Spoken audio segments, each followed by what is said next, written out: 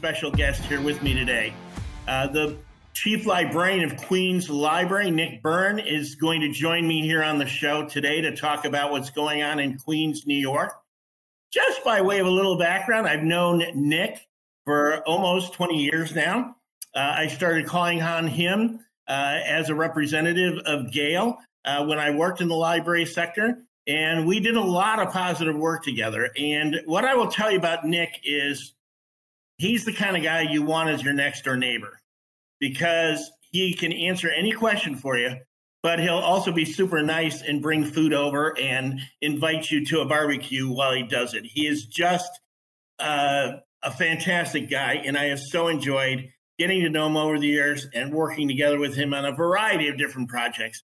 Now, what I'm going to tell you is nowhere, no time in history has the public library been more essential, a more essential service than through and post-pandemic. Now, a lot of you are thinking, wait a minute, I didn't go to the library during the pandemic, and all those event spaces that are so cool, I didn't get a chance to use. How could the public library be even more relevant, Ron? Well, the answer is what Nick is going to tell you about all the powerful innovations that a public library such as Queens invariably launched as a consequence of the pandemic. So they were doing a lot before to reach people in different ways and innovative new ways. They're doing a whole lot more today. So Nick, welcome to the show and welcome to Disrupt Ed.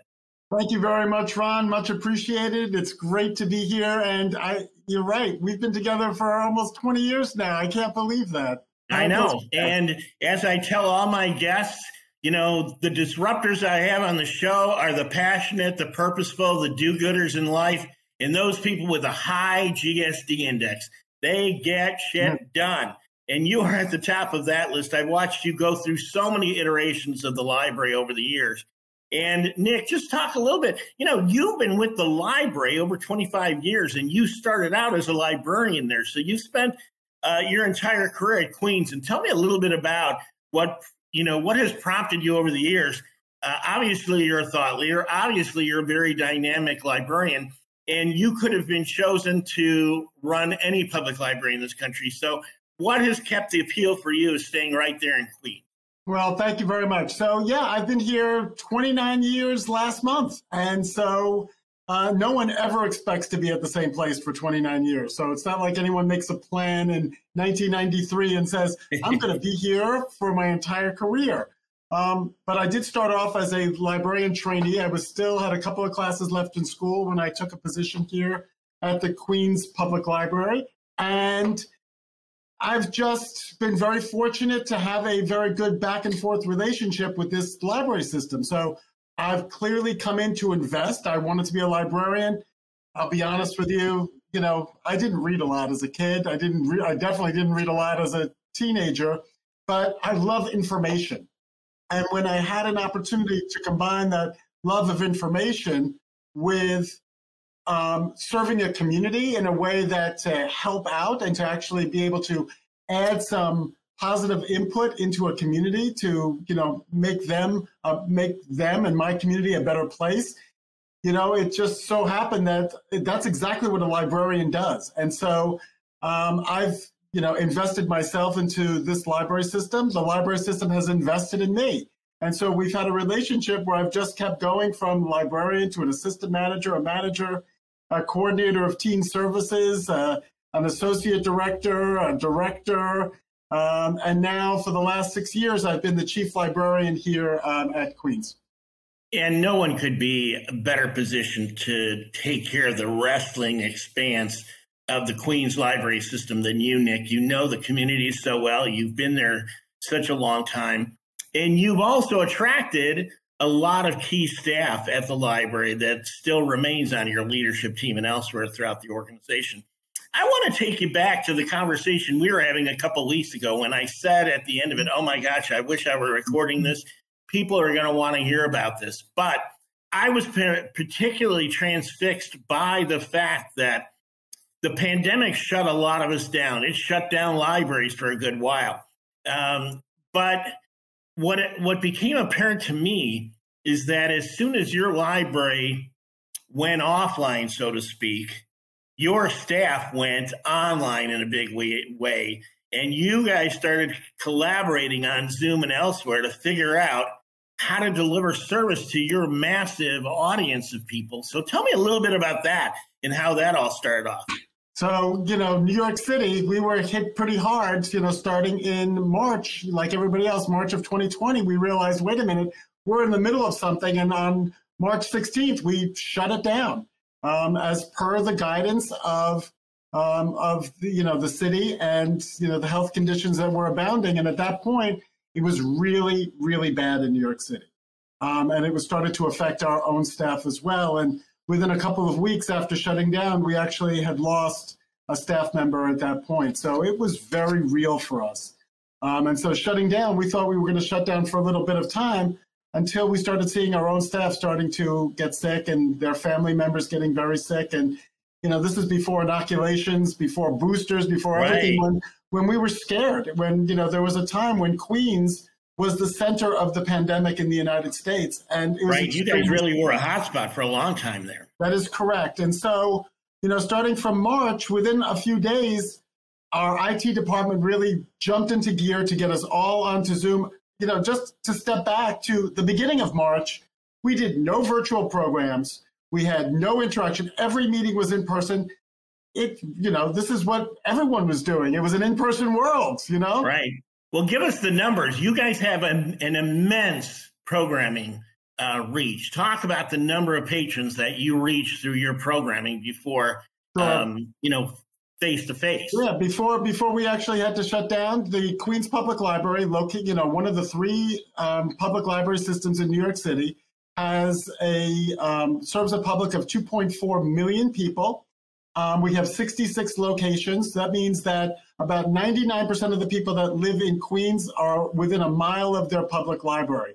So we were very much an in-person go to the library, and then, of course, outreach to our communities.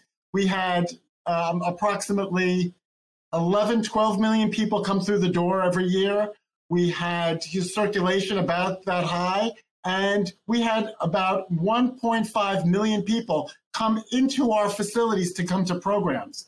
So this was... Wait, I got to stop you there. 1.5 million people in your libraries doing programs with your librarians. And I have to say, just as a plug for them, you have an amazing programming staff, and kudos to all of them. I hope they're listening because they do such a great job. Beyond just reading to children, they have so many innovative programs for your, very diverse community. You have, Queens is the ultimate immigrant community. And I'm just always stunned by the number of languages you serve and the number of programs in different languages that you serve. But 1.5 million people, that's amazing. You're absolutely right. And so children's programming, huge. But you're right. We meet the needs of our community. So approximately 50% of the 2.4 million people that live in Queens were born outside the United States. Now, it's not just from one or two countries. We're talking outside the United States from over 150 countries speaking just as many languages. Wow. And so, this is a real, it's a real conglomerate. There might not be another place in the world that has as concentrated amount of people from so many different places. In fact, one of the things is maybe ever, because, with the world being so small, people are here. And so there is no majority here. We speak tons of different languages. It's the strength of our community and it's the strength of our staff that come from so many different places with so many ideas. So we have to program to this group. So of course it's kids, but it's also, new people to this country that need to learn English. And we have one of the largest adult education programs in a public library to teach people English, to teach people coping skills. Job and business, to be able to help people with their resumes. The idea is to, help people maximize the resources that they have available to them through our library to get the better job, to learn English, to, be able to learn another language, to be able to engage themselves in a positive way from lifelong learning, from early on, so prenatal classes, all the way to older adult programming that we have. That in some ways we still do a lot of them by a teleconference before the pandemic, and this was, some of our strength is being able to, have all these programs. So it's not only lifelong learning, but it's almost like life cycle learning, because you're going from, from the crib to college and beyond. So I think the span of your reach to the community is inexhaustible, and it's one of the strengths of Queens Library in particular. Well, and let's talk about somebody. A good example is someone who might come into our library with their child and needs to apply for a job. So right away they have their child that they need to attend to, but they also have not used a computer, so they don't have computer skills. They now have to get an email address. They have to be able to job search. They have to be able to write a resume, put that resume in a PDF document, send it off, be able to retrieve answers from that, and then be able to go on the job interview. There are, for you and I who have, immersed ourselves in this environment for a long time, okay, that's sometimes even still a trial. That's just the way, right? It's just the way our world works, right? But now, let's say your first language is not English, and you don't have proficiency in computers. And where do you turn in your community? Who's going to help you write that resume, get you that email address, help you with that computer class, and then have you, also engage your young child? And the answer is it's all under one roof at the public library. And so, we've worked with people all through that to be able to get them to that point where they can go to the next level. Right. It's just amazing the reach in the diversity of programming and opportunities that are expressed in your library. Let's talk now about COVID. So COVID comes along, you shut down, suddenly 11 million people don't have access to a library that was previously a mile away. You jumped on a call with all of your staff and attended to their safety and their mental health and their wellness concerns before you tripped the switch to figure out how you were going to do things differently. And once that assessment was kind of complete and you had everyone together, where did it go from? So you're absolutely right, because it's very important to remember that the health and safety of our staff has always been foremost, from the day that we shut down all the way through to today. We're still in the middle of a pandemic. We might be a little bit more relaxed, but we still have to be careful. And so you're absolutely right. We touched base with everybody to make sure, where are you? We made sure to get everyone accounts, and we happen to use WebEx because if you remember, Zoom was starting to get compromised right at the beginning too. So we got WebEx accounts, and whether it was at the branch level, branches stayed together. So managers made sure that all their staff were able to communicate in their circle. And then, all the way at the top, our president and CEO wanted to make sure that, that the pyramid was also working in place to be able to communicate up and down. And so once we had communication, we were able to say, okay, what is next? This is not over in a month. Clearly, this is getting worse and we don't know where this is going, but we have to start planning.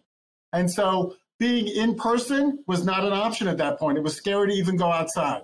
So we realized we had to, if we wanted to have an impact for our community that needed us desperately, that was homebound, we needed to make certain things available in a virtual world that we never had before.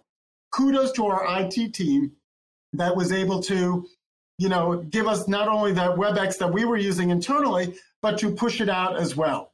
And so our website became our communications to the general public.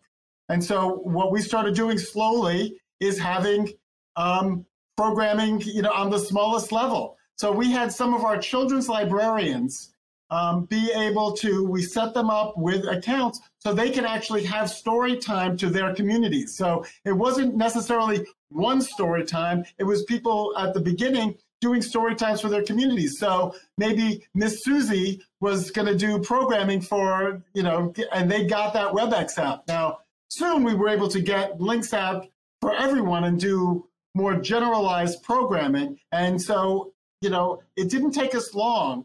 And I would say, when I say that, within 2 months, we had 70 programs a week. And so there was always something going on. That is amazing, Nick. Let me just stop you there.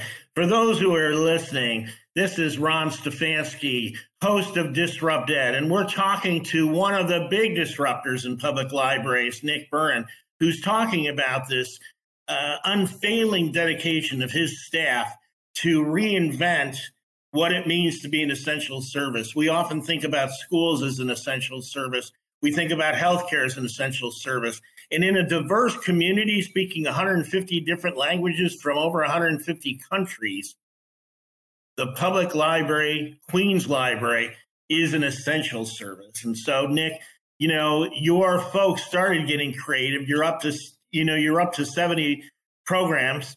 Now what happens, because you kind of exploded it from there, as I understand it? So, now we're doing 70 programs in multiple languages at this point. And we were even working with some program, content providers, so that we could be more than just what we're able to offer. So, it's great to have that story time for kids, but what else can we do? And so we started actually bringing in content providers to do resume. We had staff that could do resume workshops virtually. We started doing, our online English language classes online in a virtual environment as well. But sometimes we would, start to have, let's communicate with, a presenter, a music presenter. And so we had, music presenters that were able to do, programming, because here's the thing. Schools are important. Healthcare is important. But what the library does is it's not school, but it still provides education. It provides information, it provides culture, and it provides recreation. So it's those four things that are just as important, and that is what we're looking to do. So we wanted to get cultural programs out, recreational programs out, important health information out, and as well as be able to help with our adult learning for education purposes. Nick, let me stop you there and say that there's one other component of the essential service that I know from my own experience working with you has been near and dear to you, and that's working with people who are typically underrepresented in a community. These are people of color. These are people who don't necessarily, if they're immigrants, they don't necessarily are inclined to come to a library where information might be requested of them and things like that. So you guys have made it a calling to bring those who are underrepresented into the library. Let's talk about how did those folks get access to the library during that heady time? So when we're talking about, let's say, immigrant communities, right? There are three groups that I would really, talk to right now. And that's immigrant communities that stay very much in contact with their local cultural organizations. So the library also stays in contact with their cultural organization. So we want to find out what their needs are. So many times it's English, but sometimes it's also, how do I deal with my landlord? And, how can you show me that I belong to this? It's really very heartening when an immigrant community is able to see their holidays represented in our library, because it shows that the library is for them. And so the immigrant communities, we needed to make sure that we had programming in their languages, culture in their language, from their culture, and also be able to address, the needs that they have on a daily basis. The other group that I would say too is, this is, on top of all this going on, we have the murder of George Floyd. And that impacted our staff directly, but it also, affected our community directly. And so we started to address that by working with community organizations to be able to, have programming on, on diversity, on equity, and an inclusion. And we actually had a 24-hour, within a few months, a 24-hour Black Health and Healing Summit, where for 24 hours, we had different programming every hour that talked about things that really affected the Black and African American communities, whether that be health, whether that be culture. And it was great. And, our staff participated in it, but we made sure to get, people from all over the country to really be able to do that. And that's the beauty of doing things virtually, is that you can have a presenter from California. Right.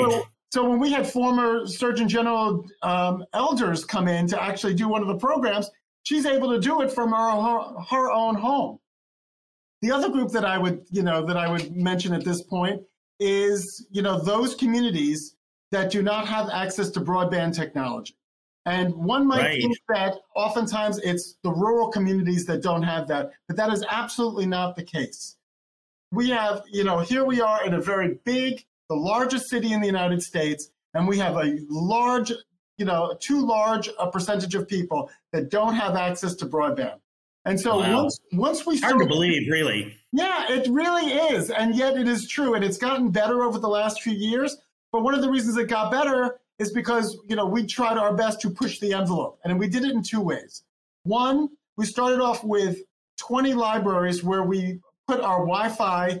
Wi-Fi usually goes out to the sidewalk. It's almost a joke. It's like, I'm going to drive to the library when it's closed and sit in my car and use your Wi-Fi.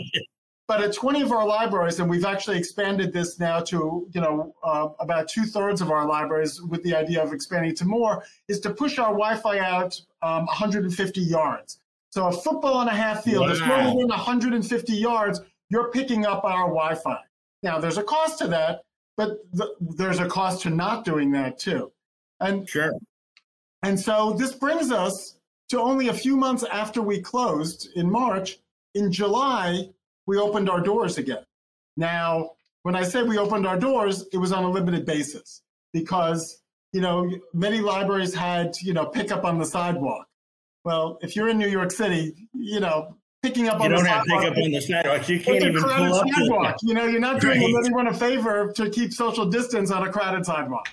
And so, we had people be able to come in to reserve their books online, come in to our library, take their reserve off the shelf, and use our automated self-checkout. So it was, so there was we had people there to help behind plexiglass. Right. And to be able to help. But by and large, 90% of our transactions were able to be done seamlessly. My point is here, though, when it comes to the Wi-Fi conversation, is that we started lending out Wi-Fi devices for people. So, through grants, through, money that we were spending, because the Wi-Fi device is cheap. Right. The 1-year subscription to that is what costs money. Right. So in other words, people are able to come to the library and actually take the internet back with them. That's amazing. Is correct. That's correct. An amazing piece of the puzzle. Well, let me ask you this, Nick. Your staff truly rose to this occasion. And now that we're coming through this, and they're already predicting another wave to follow, so I don't want to say it's anywhere near over, but we're seeing more people return, and we're seeing more people in public spaces. What do you think the long-term impact has the pandemic had on the way in which a public library like Queens delivers services going forward? You've obviously been in the planning stages of what does our future look like, and you've been at the front of the future discussion for a very long time. So help us look into your crystal ball. What do you see happening next? Now that you've learned about effective programming, now that you've learned about effective access to broadband, you've been involved in all those discussions citywide and borough-wide. Where do we go from here? So within a month of shutting down, we realized that, we have to come out of this a stronger library. So that was a dedication of ours from the beginning, that we have to learn something and be able to apply it when this is over. And so we knew right away, the moment that we started doing virtual programming, we realized, wait a minute, once we go back and this is all behind us, virtual programming is with us, which is great, because what it did was it showcased what was really good to be able to push out virtually. But what we realized too is what's still best to do in person. And so one of the first things that we did virtually were those children's programs. Well, to be honest, there's nothing like an in-person children's program, because sure. It's what not only the kids have the socialization in the library when they're being read a story, but also an opportunity for parents and caregivers to communicate with each other. Right. That's such an important part of it. That's so important in child reading times in libraries, is the adult get together. Exactly. aspect. And so, that's what we are. We have programming, we have books, of course. I haven't even mentioned books, but we still have tons of books. But we're a destination. And so we also invested very heavily in our e-content material. So whether that was actual ebooks or new databases or homework help databases that we did, we realized we needed to get more online resources for people to be able to access the library when they couldn't come in person. And so there are some programs that are best done in person, and that's what we should concentrate on. There is some programming that's best virtually. Now, sometimes it wasn't intuitive. We think all the time that our older adults were not the most technologically, Sure. well-versed, and they are the ones that want to always come to a program. What we found is that's not necessarily the case. They picked up the technology pretty quickly in order to be able to access more cultural program than they would have if they were able to go out to the library. So when we're doing programming now in a virtual environment, we're thinking about the older adult that actually it's easier for them to tune in. Nick, that is such a great story. That is so fantastic. At the same token, Ron, we think that teenagers are so technologically advanced that they're only going to tune in, and yet that is absolutely not the case. They did not really come to our virtual programs, but once we started doing programs in person, they came too, because it's not just the program. It's the interaction with our positive staff, with each other. It's place, it's destination. And so that's what we're seeing right now. Our challenge right now is which programs, because, we do not have unlimited funding. We have to figure out how best to spend the public's money. And so we have to figure out what's the best program in person, what's the best program virtually, balance that out to try to get to as many people as possible. Nick, that is such an incredible story. We're going to be wrapping up here. For those who've been listening, you've been listening to the fantastic storytelling talents of our thought-leading librarian, the chief librarian at Queens Public Library, dear friend, Nick Byrne. And thank you, Nick. I'm going to ask you if you'll be willing to come back, because I have so many questions that this conversation has prompted. So I'm hoping we can have you on another episode.